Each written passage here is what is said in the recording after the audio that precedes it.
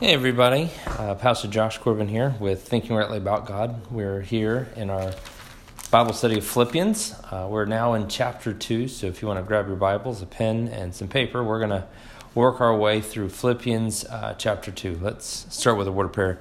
Dear Heavenly Father, we thank you for this day. We thank you for your love, mercy, and your grace. We thank you for your word, that it is a lamp unto our feet and a light unto our paths. Lord, I pray that it helps us grow in faith and wisdom and understanding so that we can be more like you and serve others with a pure love and a pure heart.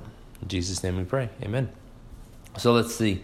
Diving into chapter 2, we have seen Paul bring about encouragement at the end of chapter 1, where he is talking about to live as Christ and to die as gain, and that in this life there is going to be some suffering. There's going to be some things that we're going to go through, and as if we remember in the book of Romans where he talked about that God works all things to the good for those who love him and called according to his purpose, and that good that he has called us to and working us towards is to be more like Jesus. So our sufferings, our heartaches, our hardships that we go through make us more like Christ. We read about this in Peter, we read about it in John, we read about it in the book of James.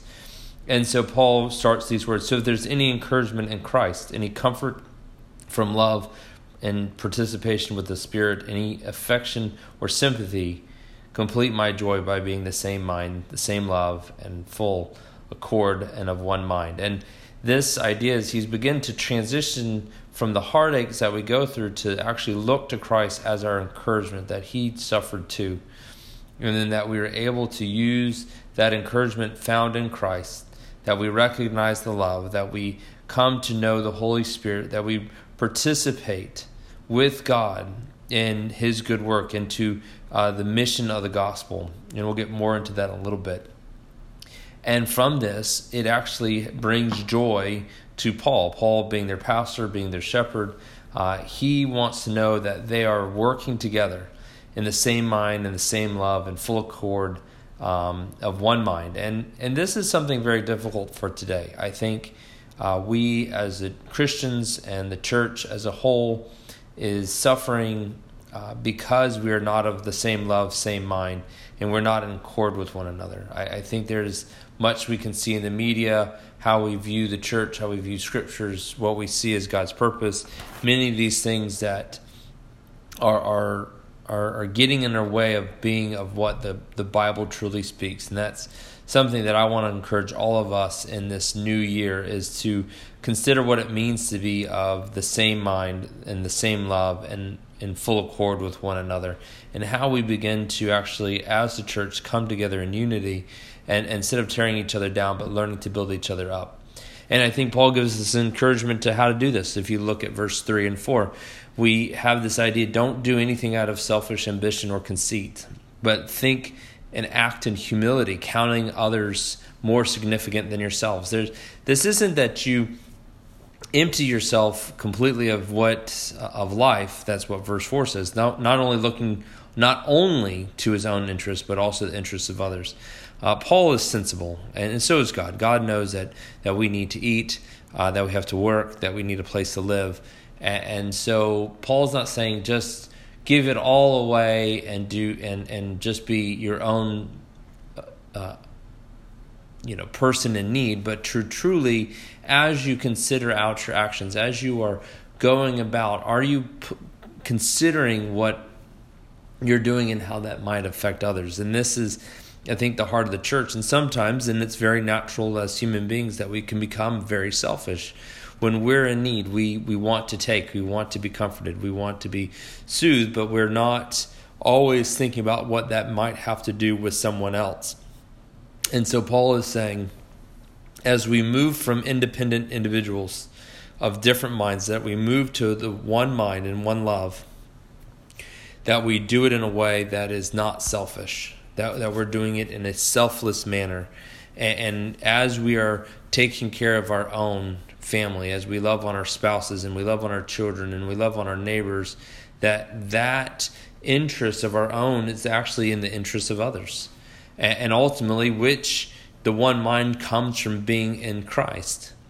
Now, here's an interesting segment, and this is, I'd like to highlight the importance of not taking something out of context. These next few verses, if misconceived, could change Christianity as a whole. If you read verse 6, who, though he was in the form of God, did not count equality with God.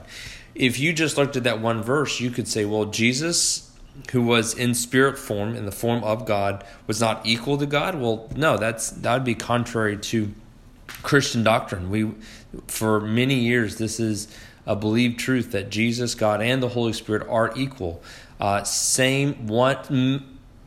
One God, three persons. So the same in essence, but having different attributes. So Jesus was not created by God, but he was everlasting with God. He has no beginning or end. Christ is, before he came to earth, was in the form of God, so he was only in spirit.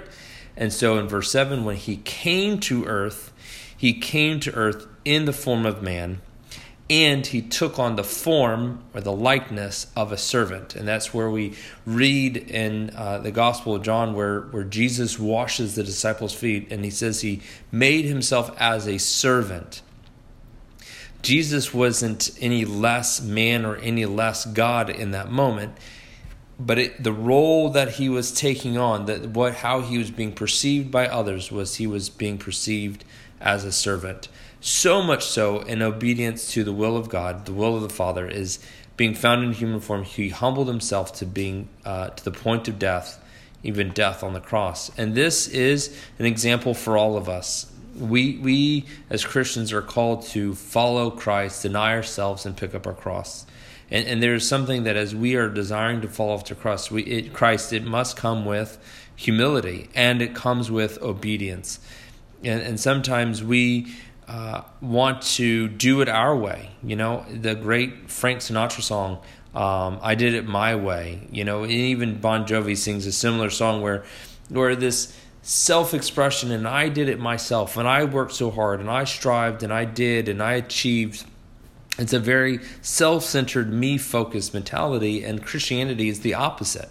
That's what we just read, that we do nothing out of selfish ambition or conceit, but everything in humility, counting others greater than ourselves. So even as Christ, doing the greatest gift of self-humility, of becoming a servant and becoming and dying on a cross for you and I, which in turn God would then give him the name that was above all names, so that the name of Jesus, every knee should bow in heaven, on earth, and under the earth, and every tongue shall confess that Jesus Christ is Lord, to the glory of God the Father. This is the great anthem of Christianity. We believe that there is no other name by which you can be saved.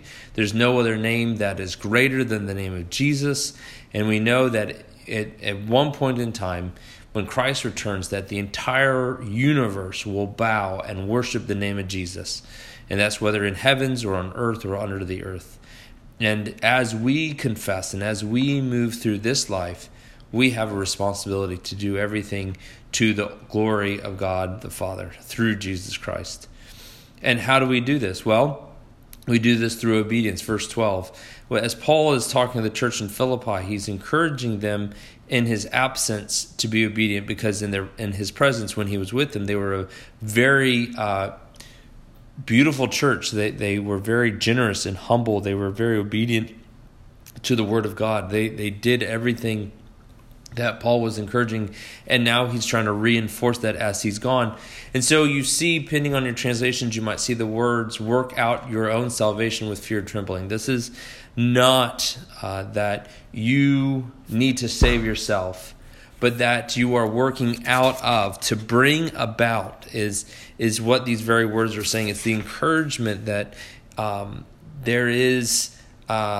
You have been born again, and then out of that comes the life, the fruit of your salvation. And how do you do it? You do this with fear and trembling, or a sense of reverence and an attitude that God is so great that He demands our worship. He demands our fear. He demands our attention.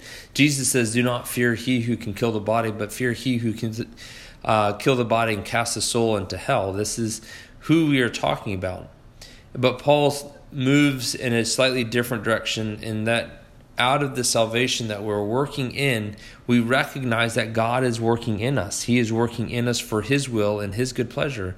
And our response is obedience and faith, right? And to love and to cherish what God has done for us. It's very hard in a world that rejects God, that they would rather be in hell with their friends, and they make fun of Christians because we want to worship God because of what He's done for us, and they don't see the same thing. And that's what happens in verse 15, right? That you may be blameless and innocent, children of God, without blemish in the midst of a crooked, twisted generation, among whom you shine as a light unto the world. And this is why we're to do everything without grumbling and complaining. This is the attitude we have. The attitude is really the key to the Christian life. This isn't to say that when you have a hard day that you don't work through it. You know, I have many hard days where you face tragedy and suffering of others, and you're processing it and you're trying to figure it out. And not every day might have a smile, but in that, you know, the attitude that I carry is to love God and love people through it so that I can be the light, right? And as Paul says, verse 16, holding on to the word of life. And that is the Bible, the words of Christ are the words of Christ. And I want, like Paul, to be proud of my church, to be proud of the people who are under my care, that so that in turn that my work was not a labor of vain, but that it actually came to a great reward. And that's what Paul begins to encourage Timothy in verses 19 through 30. Life is going to bring about hard things. You know, we read about this Epaphroditus, this brother who actually almost died, verse 27. Indeed, he was ill near death. Serving the Lord is going to be hard. It will not always bring about life and prosperity. It could cost you something. It could actually even cost you your life. Many of our brothers and sisters out in the Middle East and China and in different countries where there is great hostility to Christianity lose their lives because of the efforts that they are bringing to spread the gospel. It is here in America that we do not necessarily face persecution as such, where our life might be demanded of it, but we will possibly lose business. We could lose family members. We could lose friends. We could lose our status if we choose to follow Christ with our whole heart. But God is the merciful one. That God is going to have mercy on you, and that through that we might rejoice. Right? And this is how Paul ends this section. It says, I am more eager to send him. Now talking about Timothy. Therefore you may rejoice in seeing him again. And I might be less anxious. Paul knew that Timothy was a good caretaker and that he wanted him to go and care for the church in Philippi. And he too nearly died for the work of the Christ, risking to complete what was lacking in your service. There is much of this that we have to be serious about our mission. That we as a church have to carry a sword and a shield and be ready for battle. Christianity is a lot more of a battleship than it is a cruise liner. It is easy for us to become comfortable in our prosperity and our blessings that God has given us. And I won't deny that we've been very blessed as a people here in the United States with our economics and with our safety and with the abundance of life. But we should never take it for granted. We should never become so complacent in our peace that we become lackadaisical in the truth and in our faith. And that's my encouragement to you as we move through this Christmas season, that you continue to serve the mission of the gospel, that you are willing, whether through prayer or finances or even going to the ends of the earth to reach the lost, to care for those, regardless of what it might cost you, whether it be your life or your property or your health or your relationships. Be blessed and tune in next week.